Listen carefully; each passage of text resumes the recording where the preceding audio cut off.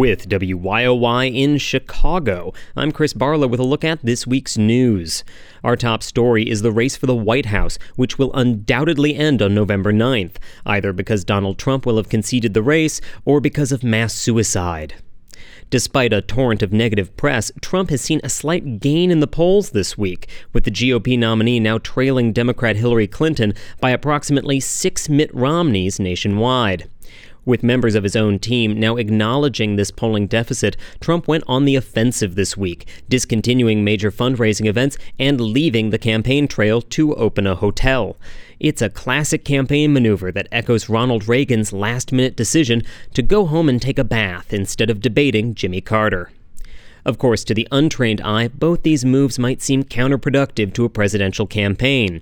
But then no one actually thinks Donald Trump is still running for president, so really it makes perfect sense. As I mentioned at the top of the newscast, I'm in Chicago this week, either reporting on how the presidential election is playing out in Middle America, or seeing Hamilton because it was easier to get tickets here.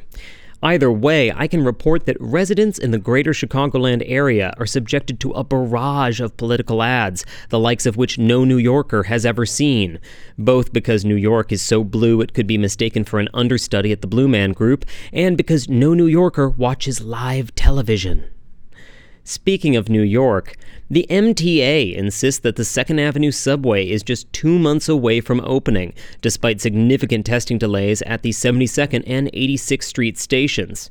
Agency Chairman Thomas Prendergast has previously suggested that the line might open on time but bypass 72nd Street.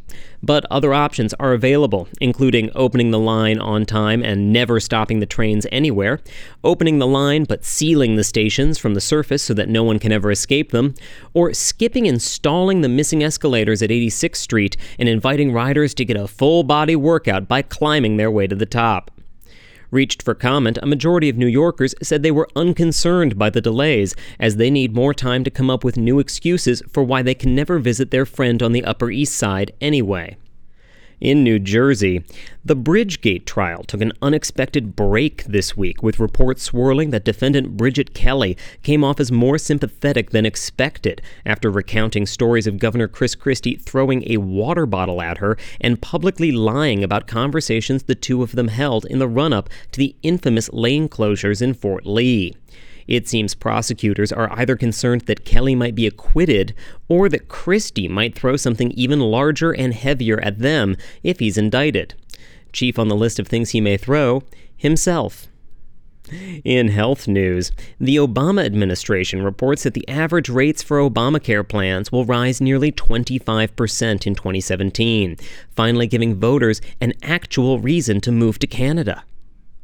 Taking a look at technology news, an analysis of last Friday's massive U.S. internet outage suggests that the unprecedented distributed denial of service attack was not the work of a state-sponsored group, but rather an independent entity, which is great news for America's strained relationship with Russia, but terrible news for America's strained relationship with people.